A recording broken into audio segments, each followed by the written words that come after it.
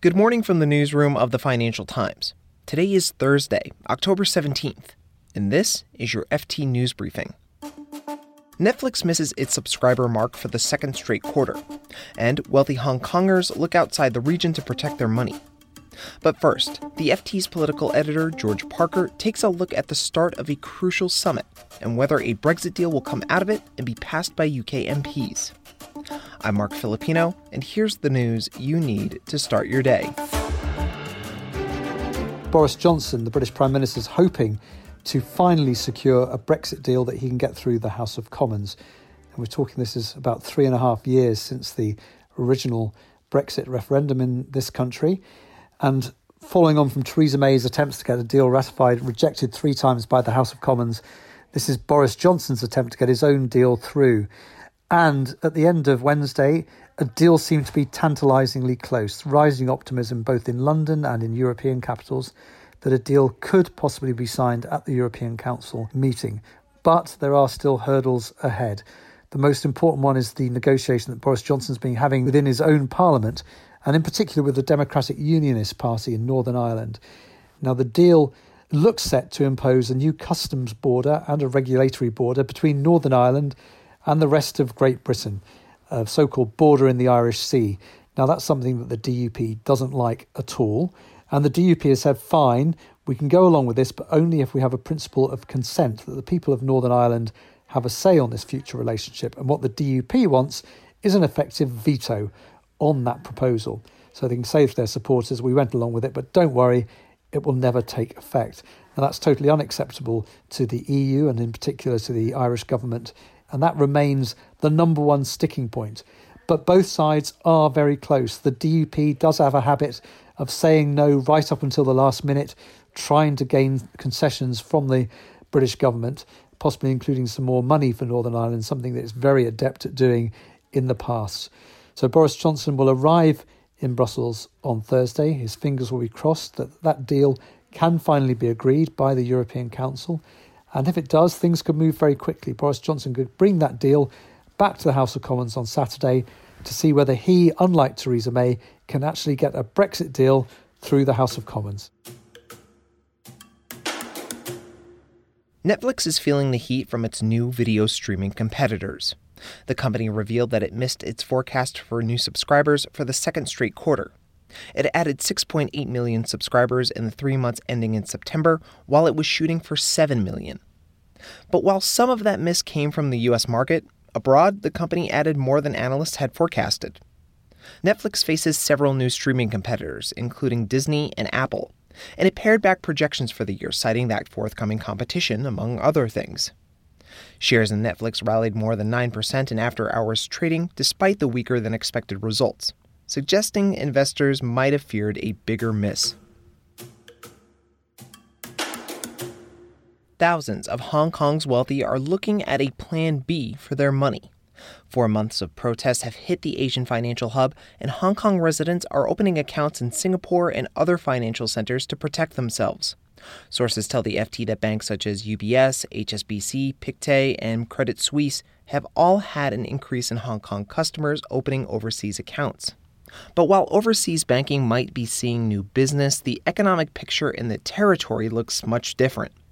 Hong Kong retail sales fell by a record amount for a single month in August. Meanwhile, visitors to the city plunged 40%. And earlier in the week, the IMF slashed its 2019 growth forecast for the territory to near zero. Plus, Hong Kong leader Carrie Lam said on Wednesday that the region had entered a technical recession. And in other news, IBM shares were down as much as 5% after hours on Wednesday.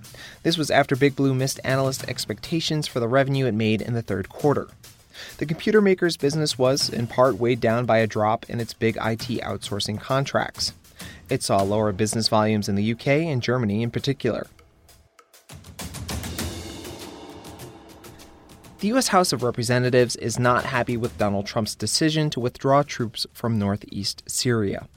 With some Republican support, the House passed a resolution on Wednesday condemning the president for the move that paved the way for Turkey to launch an attack on Kurdish forces in the region. In a press conference yesterday, Mr. Trump defended the position to remove American soldiers.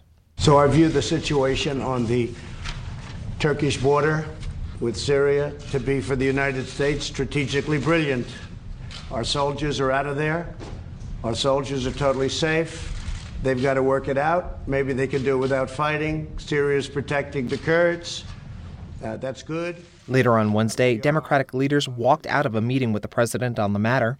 House Speaker Nancy Pelosi said the White House had canceled a classified briefing on the situation in Syria and said the president was rattled by the number of members from his own party who voted to condemn his actions. I think that vote, the size of the vote, more than 2-1 of the Republicans voted to oppose what the president did, probably got to the president because he was shaken up by it.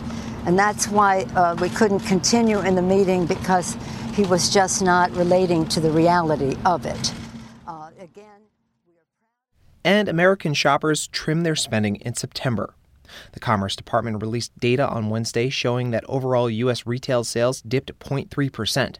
It was the biggest monthly decline since February, but economists had been expecting an increase. We'll get a closer look at the sector in the coming weeks as the big U.S. retailers disclose their earnings for the past quarter. You can read more on all of these stories at FT.com. This has been your daily FT News Briefing. Make sure you check back tomorrow for the latest business news.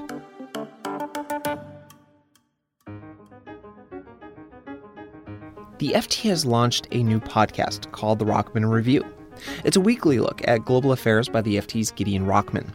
The show will include interviews with some of the decision makers and analysts Gideon meets in his travels around the world. And it will draw on the FT's network of foreign correspondents. The Rockman Review is exclusively for FT subscribers, so if that's you, please go to ft.com/Rockman Review and sign up.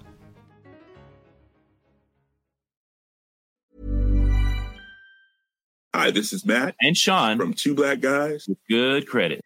From a local business to a global corporation, partnering with Bank of America gives your operation access to exclusive digital tools, award-winning insights, and business solutions so powerful you'll make every move matter. Visit bankofamerica.com/banking for business to learn more.